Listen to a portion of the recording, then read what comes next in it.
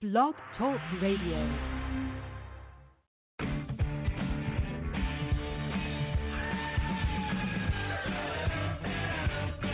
Broadcasting live from somewhere in Iowa, this is Blog Talk Radio, Balls That Sticks, the podcast, with your hosts, Mike and Rich.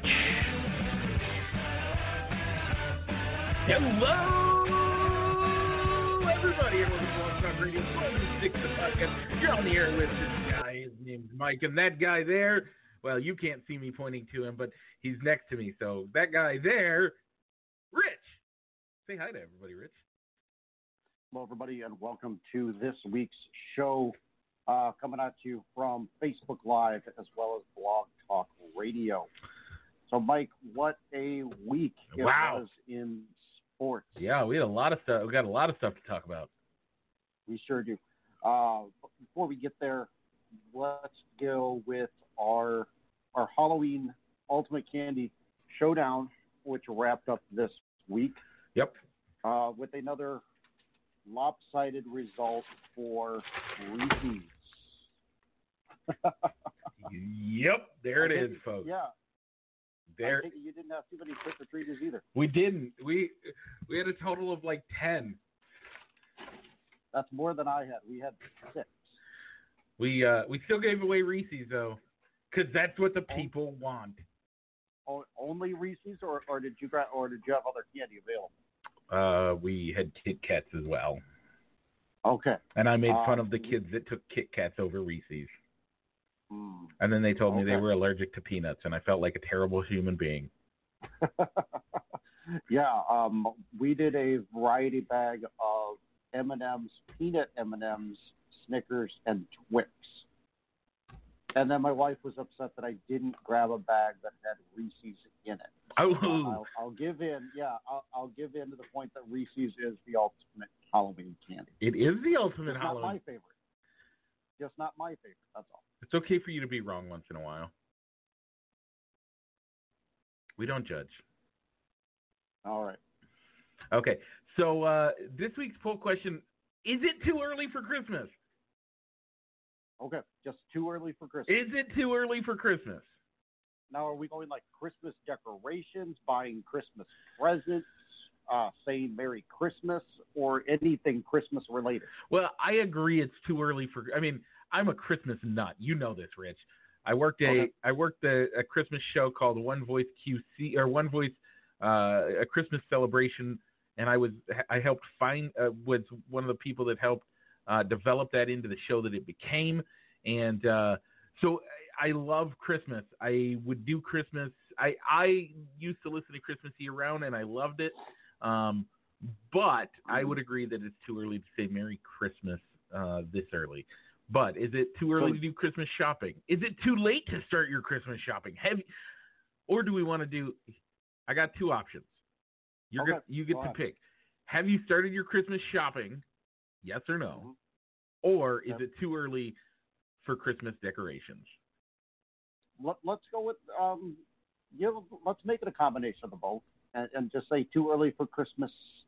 Yeah, let's go Christmas decorations. We know we have a mutual friend, Scott Hildebrand, who puts up a really great Christmas display at his house with lots and lots of inflatables. I'm going to actually get the link to his page, and I'll put it on our page. So yeah, I'll go decorations. Okay. Like I said, I'm going to do. I'm going to put it. I'm going to go to and share the link. I forgot. I got to go to your page, not the. Okay, that's right.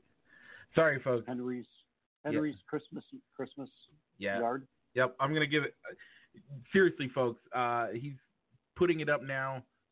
When it starts, you gotta stop by if you're in the Quad City area at all. Normally, he does a blood drive the day after Thanksgiving. I'm hoping he does that again. I love donating blood, so hopefully I get to do that. But anyway, on to the show. I think is where we're at with that. I'm putting the link in the comments. Check it out. If you've never checked it out, it's a great place to be. He does a great job. Yeah. So. All right. So the MLB season wrapped up with a very stunning victory at last, a great Game 7. Whoa, wait. I called it, didn't I? You said that the Nationals would win. Okay, so I called the World it. Series, not from the very beginning of the playoffs. Well, But no. you did, before the World Series started, you did go with, you did pick the Nationals. Yep. So I will give that to you, and as your reward, you will get a free lunch the next time we're both in the same town. Yeah, we'll be home for Thanksgiving, so hopefully Osaka Buffet stays open that long because I need some sushi in my life. If not, there's another place we have in mind. Maybe not a buffet, but a pretty good sushi and pho Okay. place that Amy and I like to go to. Okay, so folks, check out Henry's Yard on the Facebook description. Anyway, so baseball. So what did you think of the game? That's the first question. You know, it was a great game. The Astros played great. They held the Nationals to just one run through that seventh inning, and then like the wheels came off when they decided to lift Zach Greinke from the game and go to probably one of their most reliable relievers out of the bullpen, Will Harris, who then gave up another home run, his second home run in back-to-back World Series games, which then turned the tide of the World Series to the Nationals side, where they ended up winning, scoring, was it 8 runs or 7 runs, Mike? I think it was in that final game. I don't remember.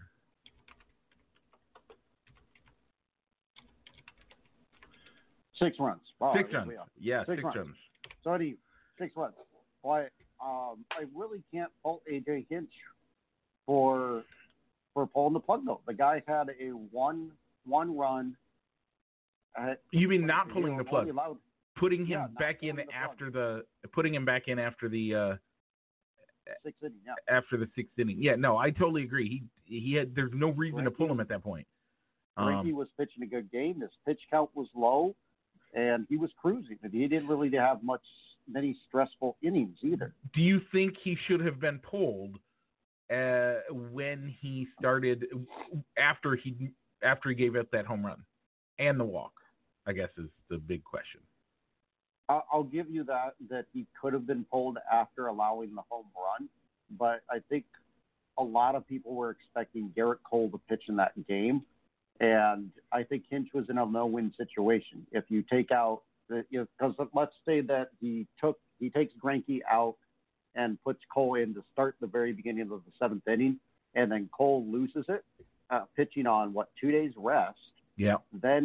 Then he gets vilified for, well, why'd you take out a guy that was pitching a one-hit shutout in the 7th inning?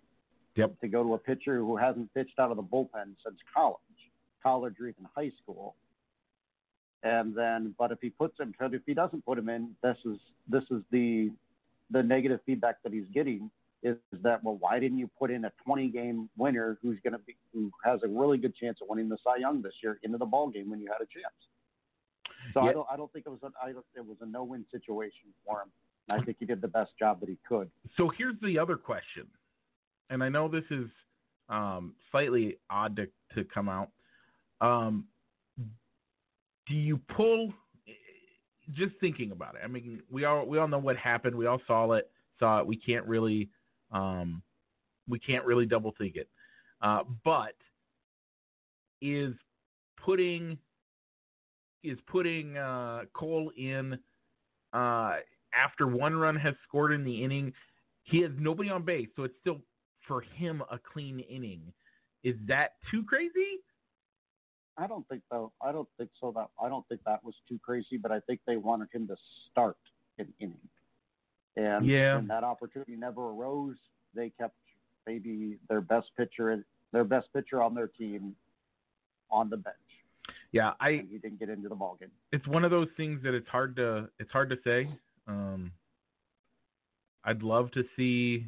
I mean, you have 10 coaches in the majors, and I bet they all do the exact same thing. You go to your best reliever. Not only that, but Verlander Greinke deserved to be out there still. Like, everybody's going to leave Greinke in. Everybody's going to say, okay, he gave up a home run. Now he gave up a walk. He's a little shaken. We need to get somebody in there. So, yeah, it's going to end up you're going to get somebody in there, and it's probably going to be your best reliever, and they're going to go the same exact route. Yeah. I mean, there's the school of thought of, well, but we've still got the lead. His pitch count is still low. Let's see how he reacts. Maybe he'll rebound and get us out of the inning.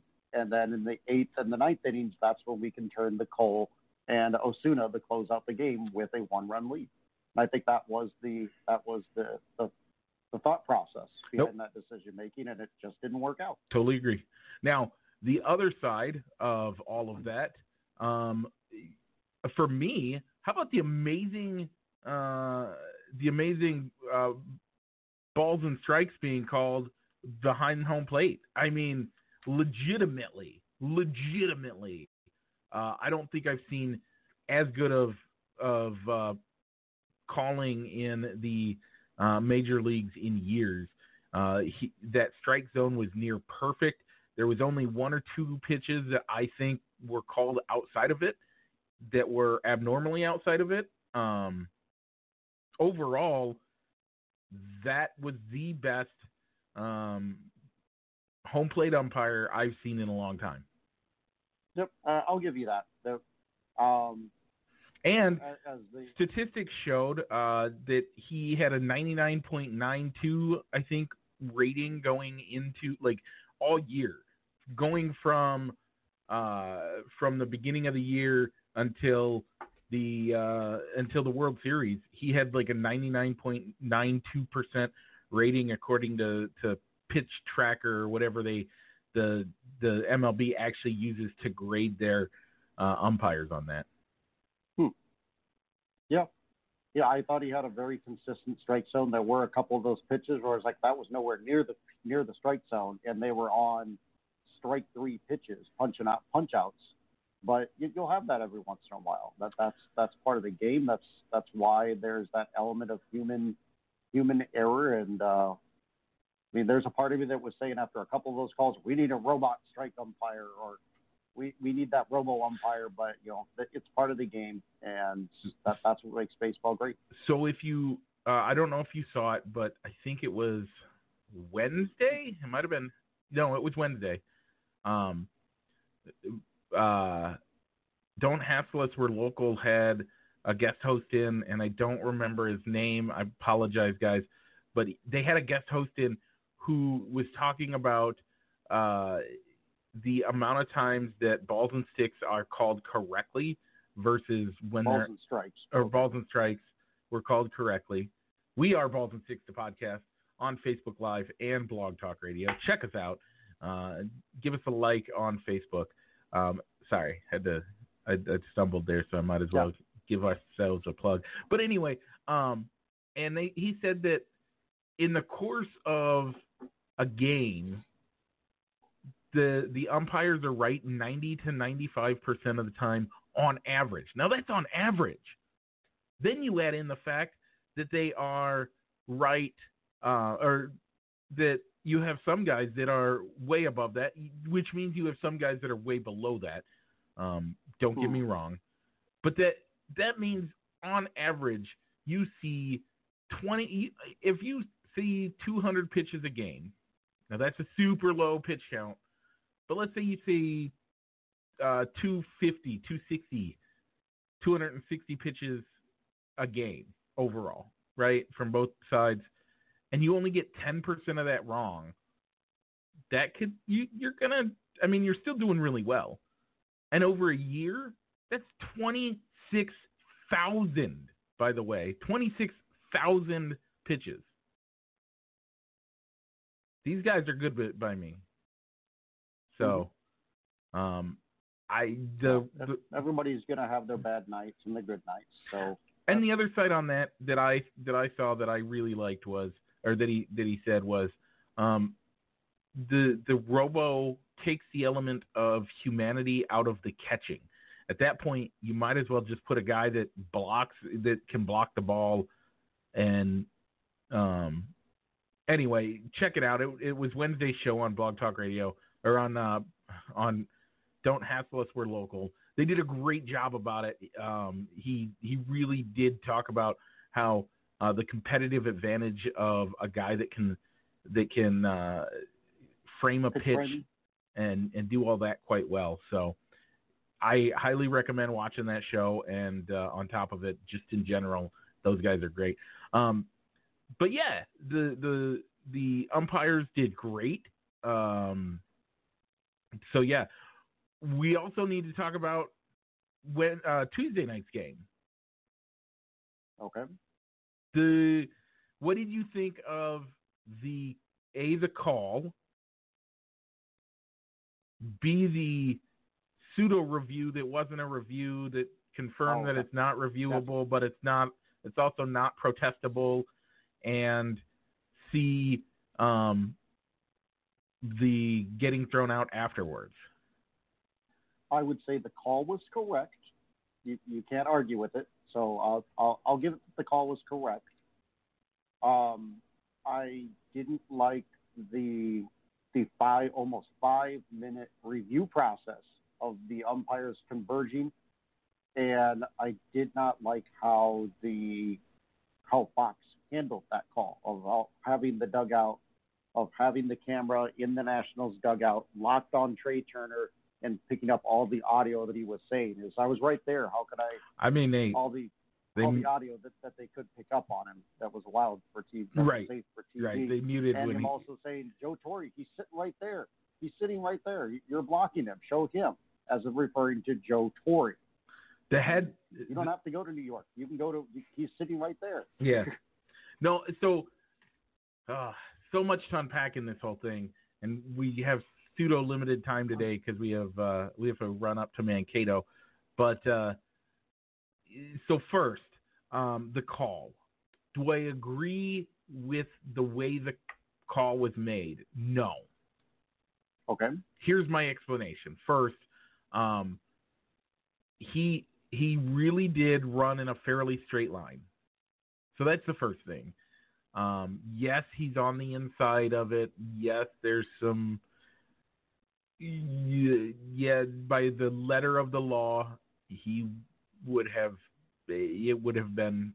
should be considered. But the problem I have with the call was he let the play continue until it had finished, and then he makes the call that he was out.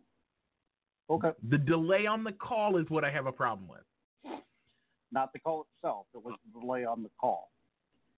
I kind of have a problem with the call itself, but again, and this again goes to if another show, Joe Girardi was on the Dan Patrick Show. Okay. Again, Wednesday, and he was saying what he wants is that double first base. Okay. And I was thinking about that too. It's like, why not? Like you see in youth baseball, you have the white bag that the first baseman covers, and then the orange bag, which is the runner's first base. Yep. Now, for a guy on that side of the plate to turn and aim towards that, it's not necessarily gonna be great. But it's a step. It gives way for both of them. But besides that, either way, I don't like that rule most of the time. I like it, but I don't all at the same time. I knew immediately when the glove came off. I said that's going to be runner's interference. He's going to be out. I personally misinterpreted the rule. I thought they were going to give him the sacrifice to first and let the guy take second because that's what I thought. I misinterpreted the rule. That was a me bad, not a overall bad.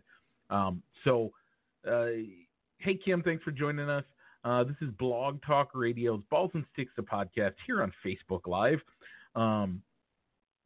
So yes, I think I misinterpreted the rule. I didn't like, but I still don't like the way that rule gets used, and the way that it gets used in a in a way that isn't always point blank.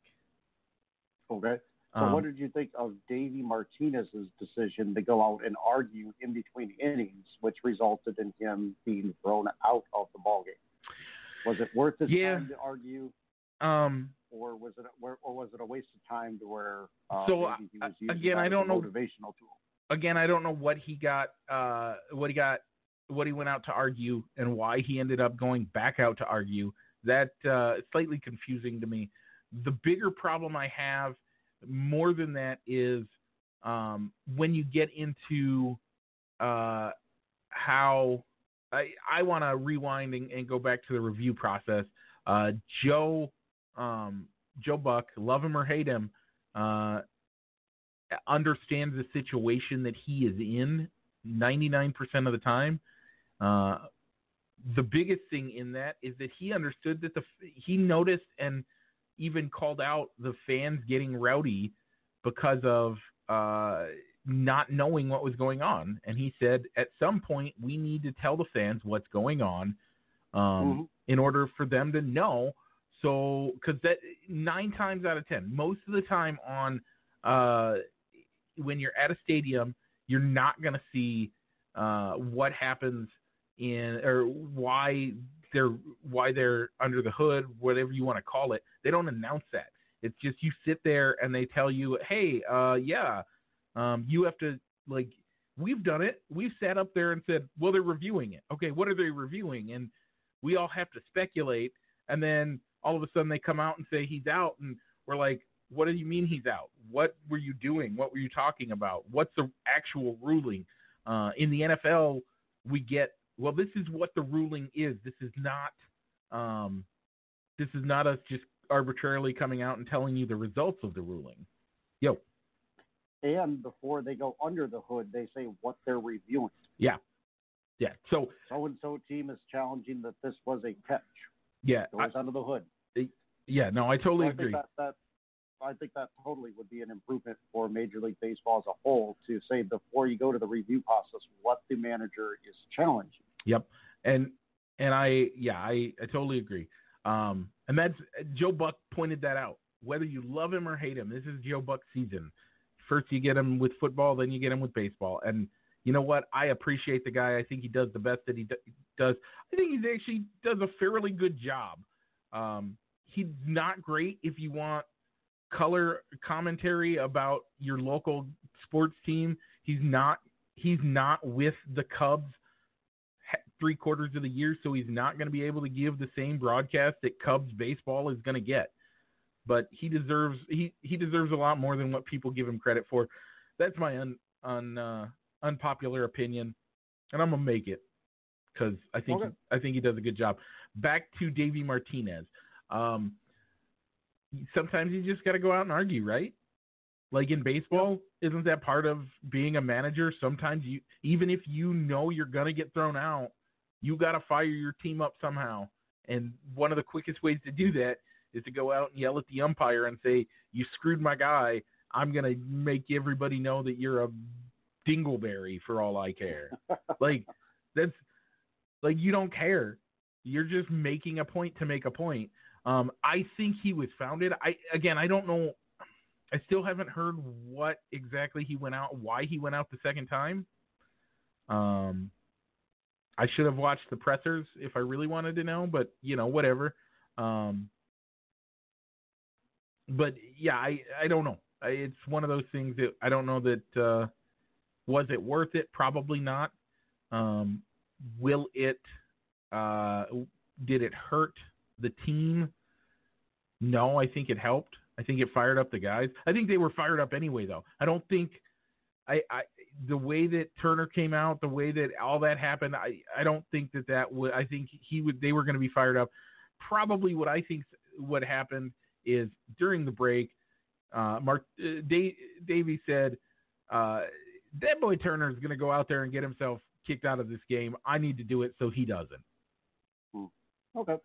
I'll give you that. To me, that's probably what happened. because Turner was looking to get kicked out of that game at that point. So, but then I don't know. I'm not sure. So that's right. that. Now, finally, on to the national side, the team that actually won. So we've spent so much time talking about what the Astros did and then what the umpires did. You have the Nationals, their first World Series title in franchise history, as they were previously the Nationals. They were never associated with the Washington Senators. You mean they were previously the Expos? Yeah, the Expos. They were never associated with any of the Washington Senator teams. First World Series title in the history since 1924 for a team based in Washington, D.C., which was when they were the Senators, who were then moved to Minnesota to become the Twins, and is the first time in World Series history that the road team has won all 4 World Series games to capture the title. Time out. And it's implied by it, but the road team won all 7 games. Yes, it is. You are correct. I mean, it is implied that by the road team. For a road team to have won by winning all 4 games that they need to, that implies, but come on, man, that's a crazy stat. It really is. How do you expect that to happen like that? Yeah, and it also was the first time all year that the Astros lost 4 home games. Wow. They had never had a 3-game losing streak at home. Wow. That's an impressive stat. That team is for reals. So you made a big deal about it being that they won the World Series in spite of Bryce Harper. Without Bryce Harper, they were finally able to do it. However, I would argue that, yes, they were able to do it without having Bryce Harper, but they were able to let Bryce Harper go because of the depth throughout the organization that they had to allow Harper to walk. When you have an outfield of Soto, Eaton, Taylor, and Robles, you can afford to say, you know what, we'll take our chances with those 4 guys instead of bringing you back to play right field. And also, if they had brought Harper back, they wouldn't have had the money to sign Patrick Corbin, who was a big part of their bullpen and starting rotation during the regular season. So it's more than about, they won because they let Harper walk, who got greedy and went to the highest bidder instead of staying home. I agree. I wasn't saying that it was because they let him walk that they won. I'm saying I like that they won in spite of losing Bryce, if that makes any sense. Okay. Losing Bryce was a huge deal. Like, legitimately, that's a huge deal. Because Bryce is one of the top 5 guys in the MLB right now. Position players. Yeah. I'll give you top 5. I will give you top 5. So for you to lose one of the top 5 players and still be able to come through, a lot of teams that would gut them. That would mean we're done. And they got nothing for him too. Yep, nothing. So, so that's the other thing. Hey folks, that's our 2-minute warning. 2 minutes. Till for Blog Talk Radio. For Blog Talk, we still got about another 30. Yeah. But so Bryce being the one to leave and do all that, that's all I'm saying. And you're gonna leave us. We're gonna go out and win the World Series. That's a great thing to do. They proved their depth. They proved everything. They got nothing to prove. They won the World Series. Yes, they did. So we'll see if Bryce ever wins the World Series. I mean, a lot of people were saying that Bryce was cursed for being the flamboyant, over-the-top player that he is, because the baseball gods hate that.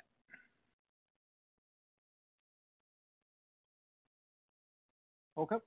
So other news around baseball, we got two less managerial openings out around the majors, as the New York Mets hired former All-Star Carlos Beltran, who's only been away from the game for 2 years, and the Royals hired former Cardinals manager Matt Matheny to be the skipper in Kansas City. Yeah, so just to drive across the state to get to his new home.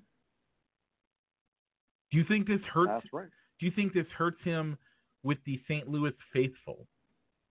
I don't think so. I mean, but there were Cardinals fans that were probably kind of confused or scratching their head by a lot of the decisions that he made, and mainly thinking that he guided them to a World Series because he had Tony La Russa's roster. Yeah, he inherited a great team. He didn't do anything once those core players started going away to other teams, and then that's why he lost his job, because he couldn't take the team to the next level as the team building got less and less away from Tony La Russa's guys. The other side that I would argue is that it wasn't his choice. He didn't leave to go to the Cubs, or he didn't leave to go to wherever. He was let go. So I agree with you. He was let go. Same way that Joe is. I mean, I have nothing but the best for Joe, so I'm good with it. Yeah. If you are looking to get one of those major league coaching jobs, you'll have to call up the Giants and the Pirates, as those are the two only remaining teams that still have openings. I want to live in San Francisco. I don't want to live in Pittsburgh. Plus, except I'd spend a lot of time in Chicago. Good. You get at least 6 games a year, 6 days a year out of there. Yeah. In Chicago. Same thing with San Francisco. Yeah, that's true. So, okay. Well. So, yeah. Rich, do you see what's coming ahead? Is it a left turn? It is a left turn. Do you know what's after that? Probably another left. It is another left turn. Because we're on the NASCAR corner. This week we are in Texas Motor Speedway. My brother, friend of the show, Tony Scranton, watching the race live. Enjoy it, TJ. Have fun. That's right. I also saw on this Facebook that he got a meet and greet with Kevin Harvick. Yep. I told him to tell him to win this race so that I can be right this week. Which that gets into this week's pick, so not last week's picks. You want to review for us last week's picks for how we did in the standings? I sure can. So Martin Truex Jr. was your winner. Your pick of Joey Logano came in 8th. My pick of Kyle Busch came in 14th. And on the non-playoff side, Clint Bowyer came in 35th. Jimmy Johnson was 38th. So that takes our standings up to 8-6 for the playoffs, 23-18 for the full season. You have the advantage for the playoffs. I have the advantage across the entire NASCAR season. So, Mike, you lead the playoffs. I will give you your driver picks for both non-playoff and playoff drivers going into the AAA Texas 500. I mean, I already gave away my playoff pick. That's Kevin Harvick. And do you even need to ask me who my non-playoff pick is? Go ahead and give it to the folks. Jimmy Johnson. I love saying his name. Jimmy Johnson. Let's go, Jimmy. All right, so I'm going to go with my pick for the overall playoff champion, Joey Logano, for it, because I'd love to see him being able to be eligible for the race as a playoff driver at Miami Homestead. So did you get to see those fireworks between him and his and Denny Hamlin? I did not. Oh, so did you hear about it at all? A little bit.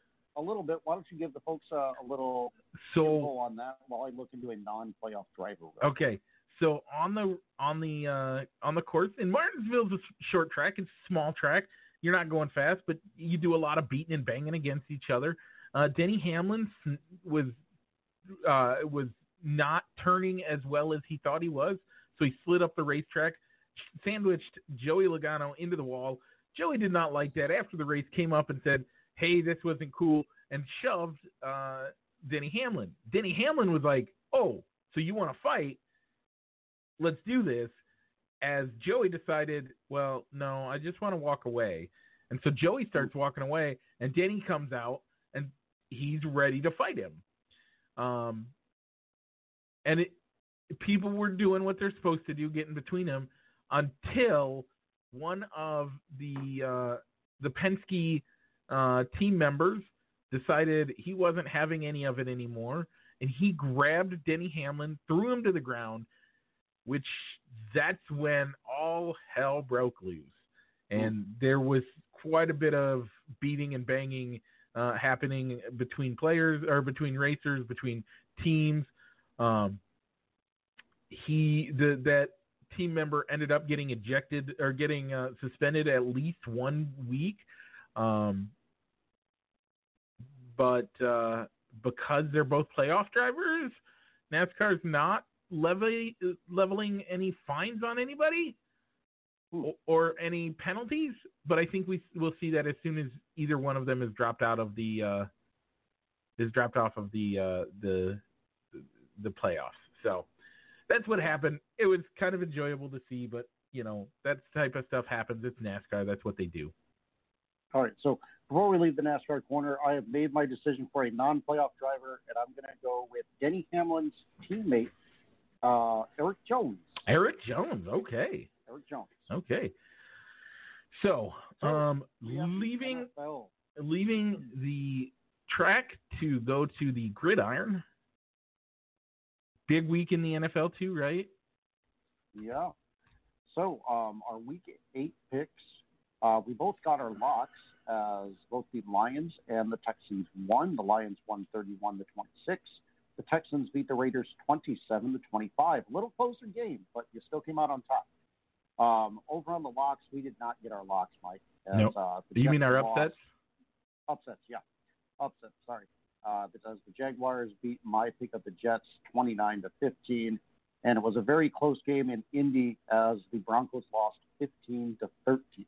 I thought they were going to pull it off, but alas. You came really close, a lot closer than I did.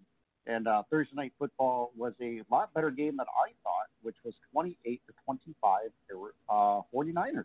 Okay. I thought that defense would hold Kyler Murray and the Cardinals to a little less points. So Thursday Night Football, you gave me a little bit of homework last week to listen to the Andrea Kramer Hannah Storm broadcast. Yep. On Amazon Prime. Yep. So my thoughts on it. I thought it was kind of like an odd pairing to me. Yeah. I only listened to them for maybe about a quarter because I was tired and had to go to bed. Because you're an old man. It really did seem like they were watching the game on TV in separate locations. Yeah. And yet calling the game. Yeah, it didn't seem like they had much of a flow or relationship back and forth. Yeah, I agree. Also, my other maybe negative feedback on them is a typical booth has a reporter and a color commentator, which usually is a former player or coach. Yep. That booth seems like it has two reporters. Yep. It doesn't flow. It doesn't flow to me. So those are my two criticisms of it. I think if you split them apart and maybe put a traditional color person that was more of a special, who their color commentary was more of their specialty instead of reporting, I think it'd be a better pairing for Storm and Kramer. Yeah, but I think the place where you're going to see that is as there's becoming more female coaches in the NFL, mm-hmm. and I don't know if there's any right now, but I know that there are in college. There are. Colleges. No, there are some female assistant coaches in the NFL. Right, and there are a couple. I think you'll see that. I could even see one of the referees, one of the female referees, jumping in and being a good color commentator for that type of a thing. I agree. I think the missing of the color commentary was kind of tough. I watched an entire game of it, and mm-hmm. I think they're a little unpolished, and I think you're right. I think your analysis that they watch it on TV and then leave, that's kind of where we're getting at. That's probably the issue not there. Live. And I thought it was kind of weird. They were very reactive to the ads on the screen, so where they would be like they didn't know the ads that were coming up, like the promotions or like the stats or like the weird like the things that I guess Fox has planned for their analysts that pop up on the screen to talk about a certain guy's stats. It seemed like they'd be going on talking about their own point, and then a graphic would come up on the TV, and then one of them would have to scramble to talk about the graphic that popped up on the screen. Yeah, that's the hard part, because Amazon does not own the rights, so that's the biggest problem there. Amazon not owning the rights makes it a little bit more difficult for them to be able to make those statements, or to know what's coming and when and where and why. So they also don't have a sideline reporter. Yeah, that's another thing that I was kind of surprised with. I thought that they would get access to the audio of Pam Oliver as well. Yeah, I think you put a sideline reporter down there. Even if you're not having them at the game, I don't know if that's part of the problem that they weren't at the game itself. I'm not sure if that's the case. At least as far as we know, they're not at the game. It doesn't sound like it. At least have them in the same place together. Like, that would be my argument there. All right. So, Mike, as far as for our Blog Talk Radio audience, who we have just about 4 minutes for, let's get to our NFL picks. Okay. So the picks can hear those picks if they are only listening to us on Blog Talk Radio. Yep. So, Mike, we need a lock, we need an upset, and, of course, Thursday night football. Okay. So who do you got for a lock? I'd rather give you my upset first. Okay. I know for sure who I want as my upset. Okay. And I'm going to take the Ravens upsetting the Patriots on Sunday night football. Oh. That feels like it should be a double point one for you. But, and we're going to get there in a minute, so folks, bear with us. Actually, the biggest thing we have is coming up in just a second. I'm going to tease it. We're going to talk about our power rankings, how we got there, and we're going to have to do it quick because we did a lot more baseball talk, but and some NASCAR extras. But my upset of the week, I'm digging back into that same team as I did last week. I'm picking the Denver Broncos over the Cleveland Browns. Okay. Broncos over the Browns. That's going to be my upset. My lock of the week. I'm not sure. Not sure on a lock. Wow. I'm going to go with Houston over Jacksonville. Houston over Jacksonville. So you're going to go back and take the Texans again. Yep. Okay.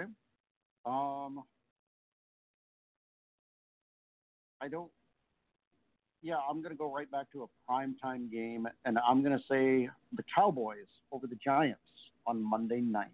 I thought about that one. I actually thought about that as my upset. Really? As the Giants over the Cowboys? Yeah. Okay. I couldn't pull the trigger on it, but, I think this is going to end up being a trap game for the Cowboys, even though it's hard to be a trap game for the Cowboys when, you're 100% coming in at, like, this is one of our biggest rivalries. So, okay, we'll see. So, Mike, we finally get a close matchup for Thursday night football in week number 10. Make sure to make that pick, Mike, because I noticed that you missed out on your point for Thursday night this week. I know I did. You didn't save. So, are you taking the LA Chargers or the Raiders? I'm taking the San Diego Chargers until they have a permanent home. Until they have a permanent home, I do not acknowledge that they're in Los Angeles. And then they're going to be in Inglewood anyway. So they're in the suburbs anyway. Right. They're just moving to another suburb of LA. Right. So I'm going to go with the Raiders in this one. Okay.